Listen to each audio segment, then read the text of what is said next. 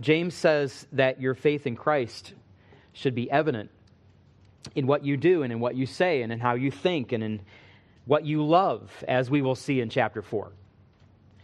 And I think we've seen this admonition, live up to your faith, very clearly in every single section of the book of James. James has told us that if we are living up to our faith, we will embrace our trials joyfully and receive God's word meekly and practice our religion purely and love one another impartially and bridle our tongues diligently and live with one another peaceably and so forth. And this morning, we will begin to look at the first 10 verses of chapter 4 under the title, Devote Yourself to God Submissively. Devote yourself to God submissively. So let's ask God to give us grace as we examine this text this morning and submit to what God is teaching us. Father, again, we just bow to ask you to do your work that you alone can do in our hearts as we consider your word. And as we yield to it, Father, we can hear and understand and acknowledge and make sense of the text. And sometimes we get very excited about what we're seeing, and we can explain it very well. And Father, all of those are wonderful things. But Lord, if we are not saying yes to you with our lives, if we are not bending in the way you're pointing us, Father, that is the ministry of the Spirit that is absent. And I pray that he would have full course to minister to my heart, to minister to all of our hearts as we examine this text. And I pray that you would be glorified and that your word would be proclaimed and that your people would be encouraged and that you would be lifted up, Father, because we ask you for these things in the name of our Lord Jesus Christ. Amen. Now, in order to begin James 4, we need to look back for a few minutes at the last section that we went through in James chapter 3. So if we can go back to chapter 3, verse 13, James asks this question: who is wise and understanding among you? In other words, who is the religious expert? Who is the wisdom bearer? Who is the religious specialist? The one who can tell you how to live and follow God. I mean, all these Jewish believers grew up with this kind of thing. If they were living in Jerusalem and scattered from there, especially, they grew up listening to the ministries of the scribes and Pharisees. But the scribes and Pharisees were harsh with the people, demanding that they follow the law and their traditions with perfection, and they showed little mercy to people, especially those who would not comply. That's why Jesus ran into conflict with them. They cared more about their religious rules than they cared about people, and that's not the way Jesus ran. They showed high regard for the law, but little love for people. I was reading Luke 13 this week. Jesus is teaching in the synagogue, and he looks over, and there's this woman who has scoliosis so bad, she's bent almost double. And she'd been in that condition, Luke 13 tells us, for 18 years. And Jesus calls her over and heals her. And everyone is rejoicing except for the religious specialist in the crowd, the ruler of the synagogue. He's angry because Jesus healed her on the Sabbath. And this religious leader takes the teaching moment to lecture the crowd. And he literally says, there are 6 days in which work ought to be done. Come on one of those days and be healed. I mean, how could he fail to show compassion for this woman and at least not rejoice with her that she's been healed so miraculously? So Jesus calls him out. He says, you hypocrite, you set your ox and your donkey free on the Sabbath to get a drink, and you would deny this poor woman the opportunity to be set free from the shackles of Satan that have bound her for 18 years? And he's put to shame. But this is what can happen when we are rightly concerned about practicing righteousness and rightly concerned about others practicing righteousness, but we are not equally concerned about loving people. So James says, who is wise and understanding among you? Who's the wisdom bearer? How would you know? Well, he says, by his good conduct, let him show his works in the meekness of wisdom. That is the key phrase. I think that unlocks the whole text through the rest of the chapter. And we saw this as we studied this portion of James. It's a meekness produced by wisdom. Wisdom doesn't make you arrogant and self-righteousness and mean-spirited. Not wisdom from above, wisdom from God. Earthly human wisdom may make you hard to deal with, but that's not the way wisdom from above works. Wisdom from above makes you humble, meek, amiable, compassionate, loving. And we saw this demonstrated in the book of Proverbs. I was tempted to give you a bunch of Proverbs again this morning, but I'm not going to for time's sake. But if you follow the wisdom of God in Proverbs, it will cause you to be zealous for righteousness and meek at the same time. Humble, compassionate for other people. You won't use righteousness to divide people. You'll use it to heal and unite people. James says this is the one with true wisdom. The one who is meek. But, verse 14, if you have bitter jealousy and selfish ambition in your hearts, do not boast and be false to the truth that you're not wise at all. You don't have wisdom at all. This is not the wisdom that comes down from above, but is earthly, unspiritual, demonic, with reference to its source. For where jealousy and selfish ambition exists, there will be disorder and every vile practice. That's where wisdom from below leads you. But the wisdom from above is first pure. In other words, it's good, it's righteous, it's obedient. We never compromise what is right for the sake of unity.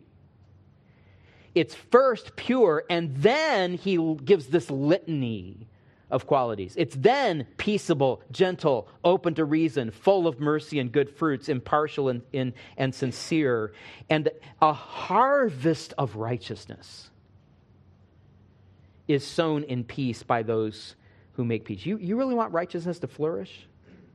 Is that really your goal? You want to see God's righteousness in the earth? Then follow God with all your heart. And love others in the body of Christ with all your heart. Do you do your part to be merciful and sincere and to be a peacemaker? This kind of living sows the seeds for a veritable harvest of righteousness, both in your life and in the life of others. So James asks, who is a wise man? Who is understanding among you? And the answer is those who practice wisdom from above that leads to meekness, humility, peacemaking, gentleness, abundant mercy, and genuine compassion.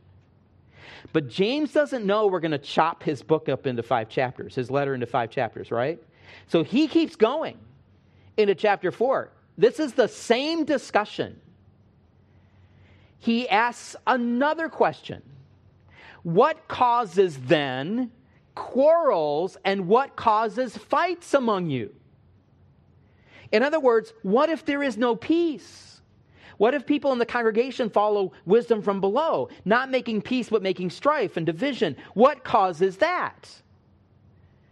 James answers, is it not this, that your passions are at war within you? You desire and do not have, so you murder. You covet and cannot obtain, so you fight and quarrel. You do not have because you do not ask. You ask and you do not receive because you ask wrongly to spend it on your passions. You adulterous people, which is actually just one word in the Greek language, adulteresses. That's what he says. It's very emphatic. Adulteresses. Do you not know that friendship with the world is enmity with God? Therefore, whoever wishes to be a friend of the world makes himself an enemy of God. Or do you suppose it is to no purpose that the Scripture says he yearns jealously over the Spirit that he has made to dwell in us? I know you don't know what that means. I'm not really sure either yet, but I'm going to figure it out before next week. But he gives more grace. Therefore, it says, God opposes the proud, but gives grace to the humble. Submit yourselves, therefore, to God. Resist the devil, and he will flee from you. Draw near to God, and he will draw near to you. Cleanse your hands, you sinners, and purify your hearts, you double-minded. Be wretched and mourn and weep, yet let your laughter be turned to mourning and your joy to gloom. Humble yourselves before the Lord, and he will exalt you. Okay, so what you see here in verses 7 through 10 is the solution to the problem that James begins to describe in verse 1. Notice this cluster of action verbs here in 7 through 10, beginning with submit, followed by resist, draw near, cleanse, purify, be wretched, and mourn and weep, and finally, humble yourselves. And I want you to notice the framing of this group of action words. He begins with submit yourselves, and he ends with a similar admonishment, humble yourselves. This looks very much like meekness. This is the way back from a life that is unfaithful in its devotion to God and to the people of God. Now, compare these wise commands that will put us back on the right path with the huge problem that James begins to explain in verse 1. What causes quarrels and fights among you? You notice here he speaks of quarrels and fights and passions and war, desire, murder, coveting, and so forth. Now, what is going on here? Some of you have said, I've seen some churches where people are kind of unfriendly, but I've never seen a church described this bad. Was this really going on? How could believers have come to a place where they are behaving in such a terrible, sinful way? What you're seeing here is none other than a deviant devotion.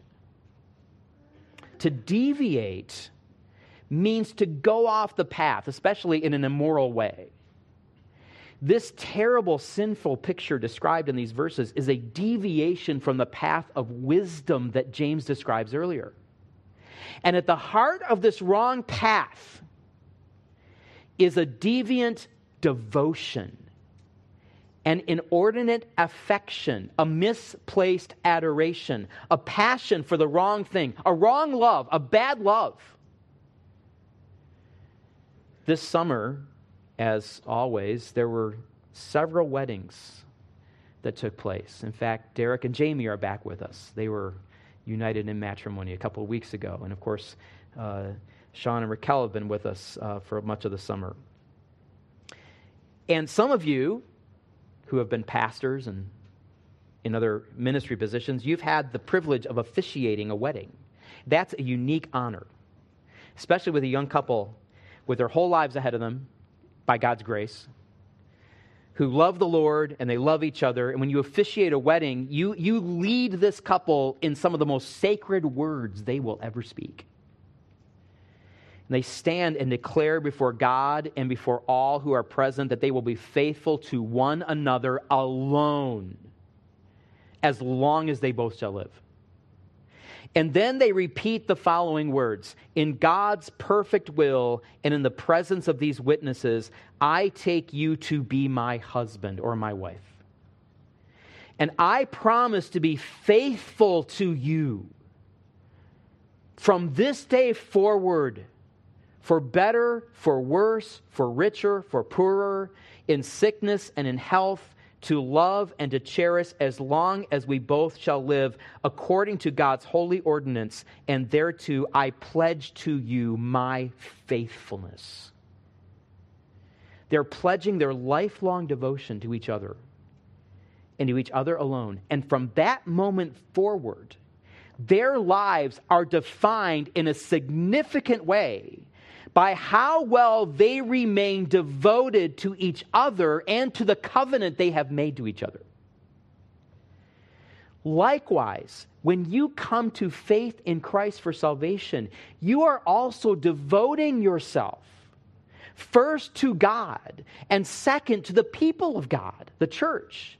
Believers are called to love the Lord their God with all their heart, soul, mind, and strength. And by extension, we are to be devoted to the members of their new family, of our new family. which are comprised of all the others who are devoted to God. And the local church is where we live this out. But what we are seeing depicted in these opening verses is none other than a deviant devotion, an unfaithful devotion, a devotion that has fixated on an alien desire. A believer who has given his heart or her heart away to another, destroying the relationship that he or she was once committed to. Why else do you think that James says you're committing spiritual adultery? So in these 10 verses, James tells us how to come back from a deviant devotion that was brought about by following the wisdom from below in verses 13 through 18.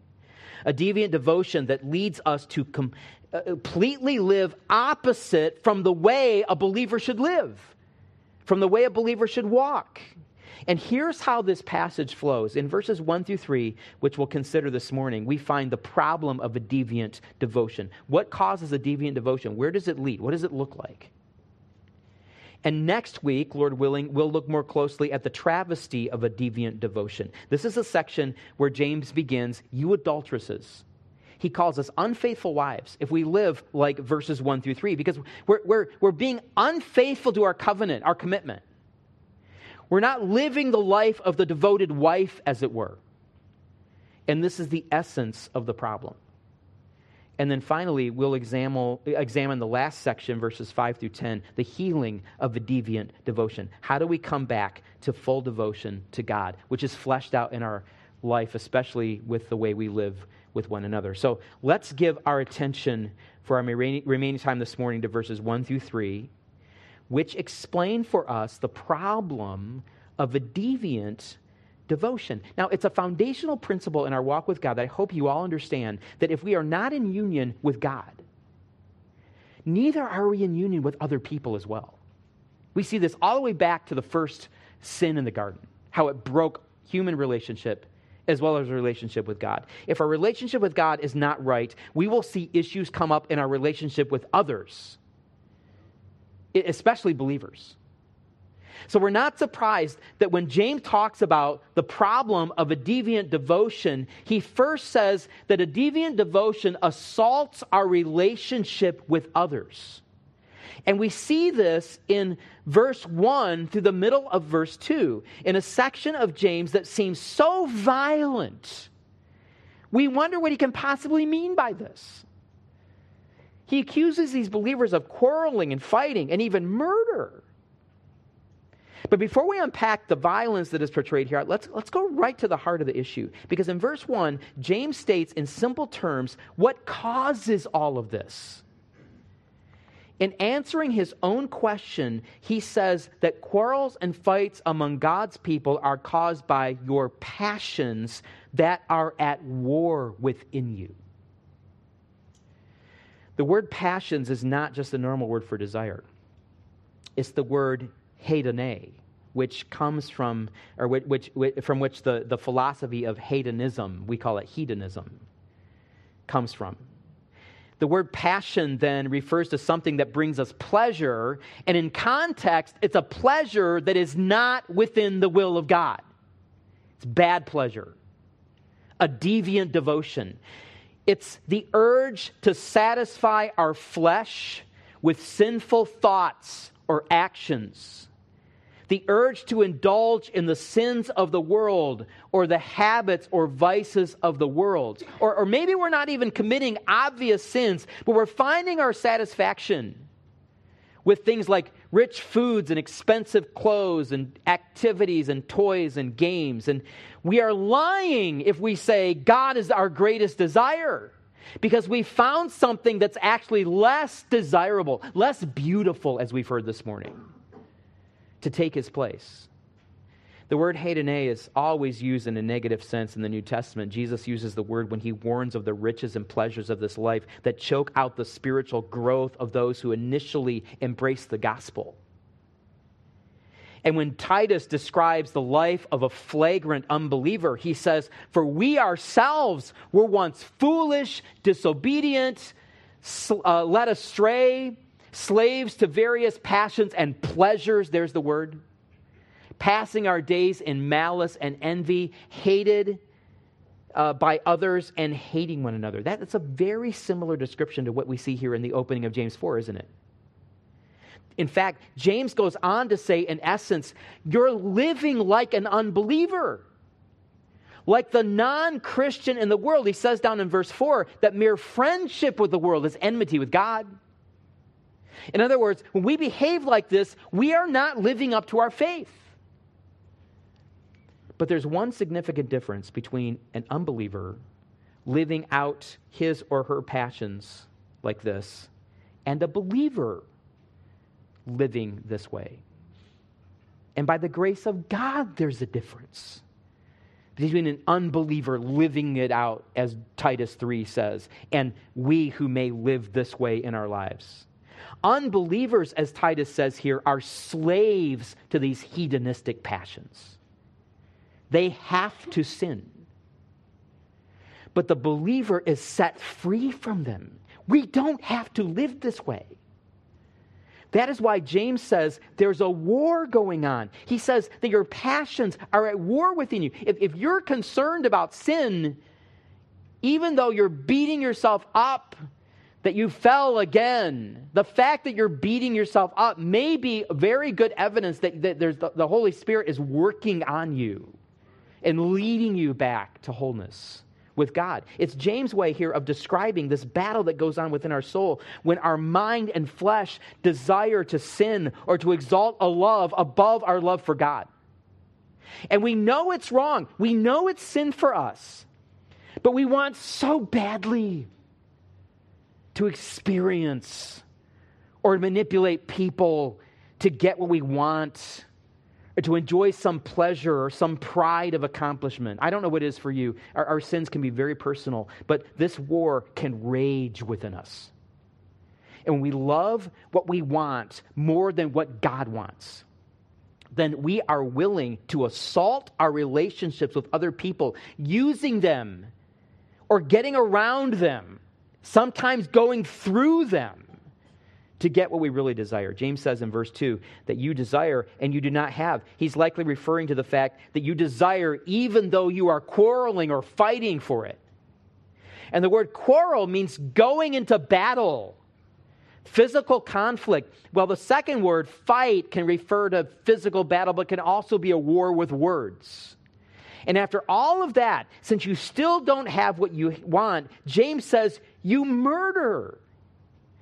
Now, I need to say here, I think I've looked at this back and forth a couple of different ways. Most commentators agree. James is likely speaking metaphorically here when he mentions murder. In fact, the whole rank picture he's showing is spelling out for us, this is how bad it can get, but also this is what our sin looks like from the mind of God. And I think that he's using murder metaphorically because if the violence had gone so far that some of the community of faith had actually murdered a brother or sister in Christ, I think James would be writing an entirely different kind of letter here, okay? This is probably not what's actually going on, but I think James is speaking of murder the same way, for instance, that Jesus speaks of it in Matthew chapter 5.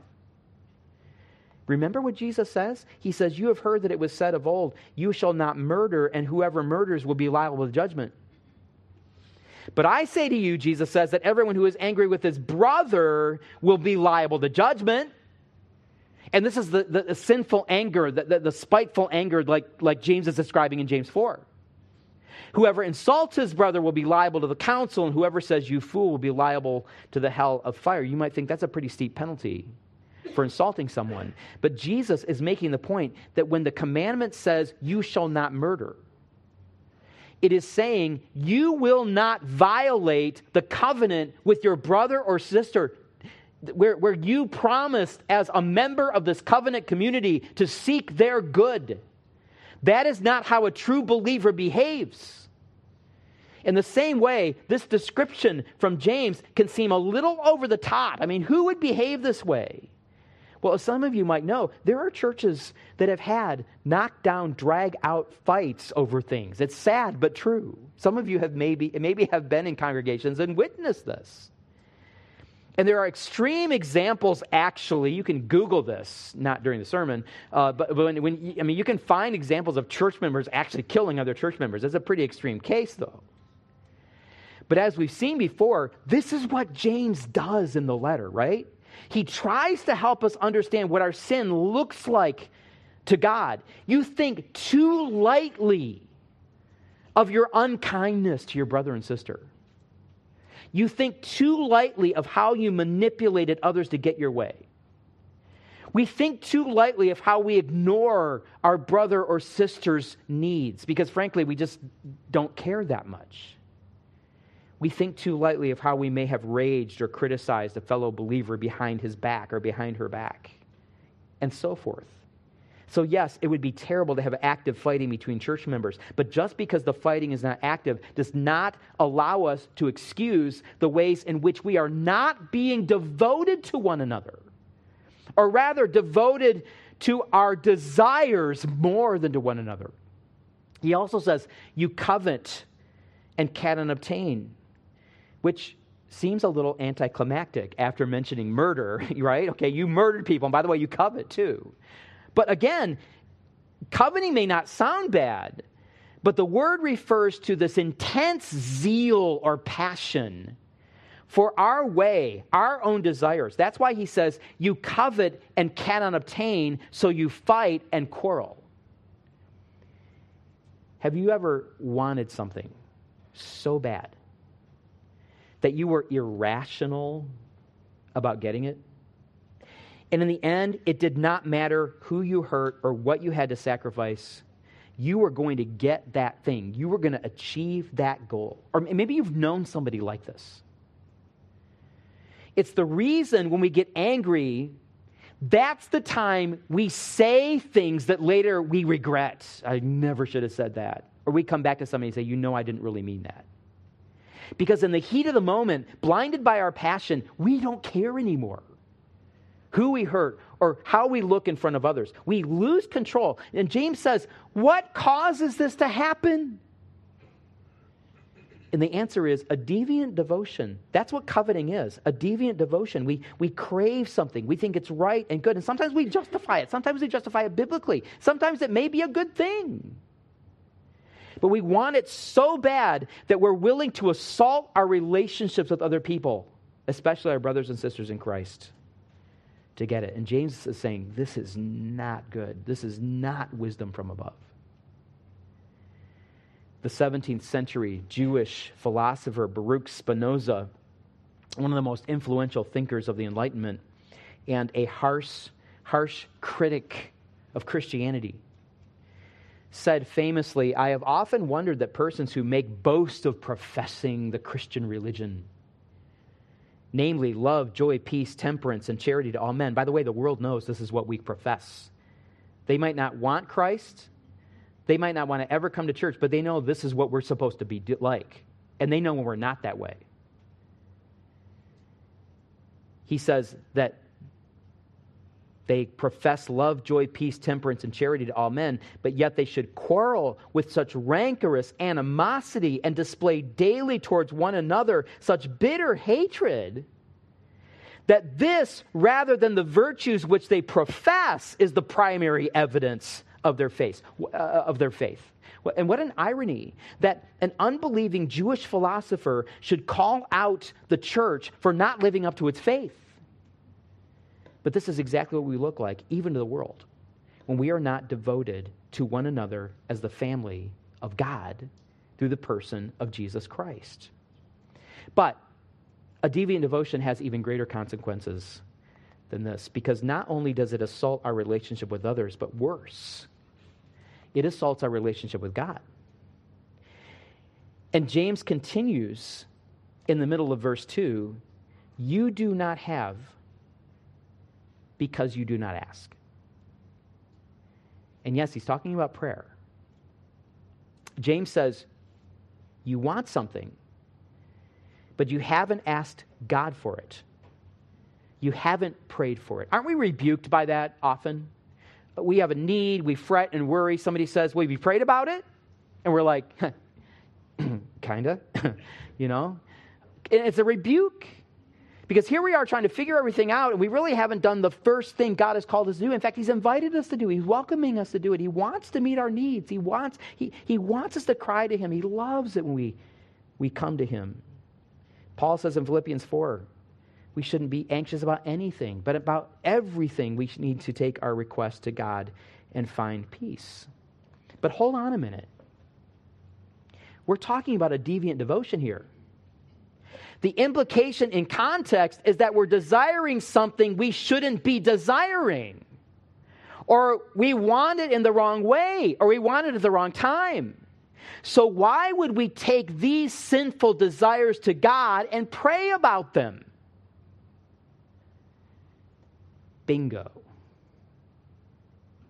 If you have a strong desire that does not seem appropriate to ask God for, maybe it's an indication that it is not a good desire, but a desire that arises from a deviant devotion. Because you know what prayer does? It has a way of changing us.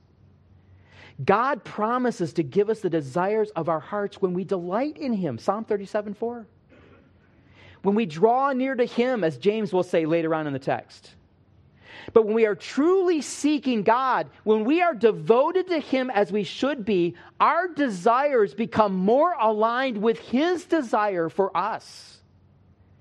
If we are not talking to God about it, it may indicate that what we want is more important to us than our delighting in Him and seeking Him.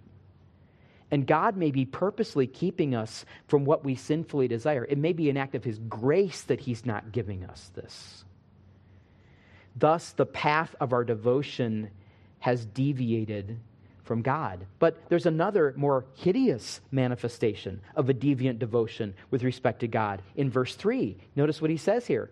He says, if you have a deviant devotion, even when you ask, you do not receive, because you ask wrongly to spend it on your passions. Now, it might not seem so because of the verbiage, but really, in my estimation, this is the worst thing he said yet that we might do. Here is a believer so blinded by a wrong desire that he is not only willing to manipulate others to get it, he is also willing to try to manipulate God to get what he wants, so that he can literally, as it says in the Greek text, spend it freely on his passions. The word passions is the same that we see back in verse 1. This hedonistic, pleasure-seeking passion that wars within us, wanting to conquer, zealously yearning for fulfillment. Now think carefully about this. James is describing a believer whose devotion is so deviant that he goes to the throne of grace in prayer, which is an activity in which we are instructed to magnify our Creator and ask for His will as our highest priority and draw close to Him. And yet, this person uses God merely as some kind of divine dispenser for his own worldly, lustful pleasure. In other words, he's taking an activity God has graciously given to us to exalt Him and to bless His people, and turning it as a way to exalt himself. This is the essence of idolatry. This is the height of a deviant devotion. It's a betrayal of our devotion to God. It's an act of unfaithfulness. No wonder the next word from James' pen is simply adulteresses. And I'll tell you what this means for us this morning as we come to the end of this first big idea in the text. It means we need to examine our loves and be honest with ourselves. What are we really devoted to? What actually motivates us? Is it really God's will? His highest glory? Can we pray daily as Jesus taught us, your will be done on earth, including in my life, as it is in heaven? It means for some of us that we need to confess our wrong attitudes and even perhaps meanness or fighting between ourselves and another brother or sister, and make sure that relationship is healed, and ask God by His grace to give us more love for our family members in Christ. More love for them than we have for our earthly desires. It means we need to spend time asking God for what we want, but asking in a way that exalts His will and asking in a way where we are willing to change our desires if that is what God wants. You see, we will always be plagued by wrong desires. Do you realize that? Wrong desires are not going to go away. We're always going to have them. The temptation to go after a deviant devotion, it's always going to be there until we're with Christ in glory. We don't even know what that's like, not having deviant desires, deviant devotions. But right now we're going to have them. What keeps us on the path of wisdom is that God and His will and others are our highest devotion, our highest commitment. We only have room to love with all our heart, soul, mind, and strength a certain number of things. It needs to be what God points us to love, so that we don't have room for anything else. And we already have the grace promised to us through Christ to devote our hearts to what is right and good and true. He promised He's going to do this for us. He's going to make it possible. So let's examine our lives. Let's examine our loves. And let's commit ourselves to loving what God wants us to love. This is what it means to live up to our faith. Father, thank you.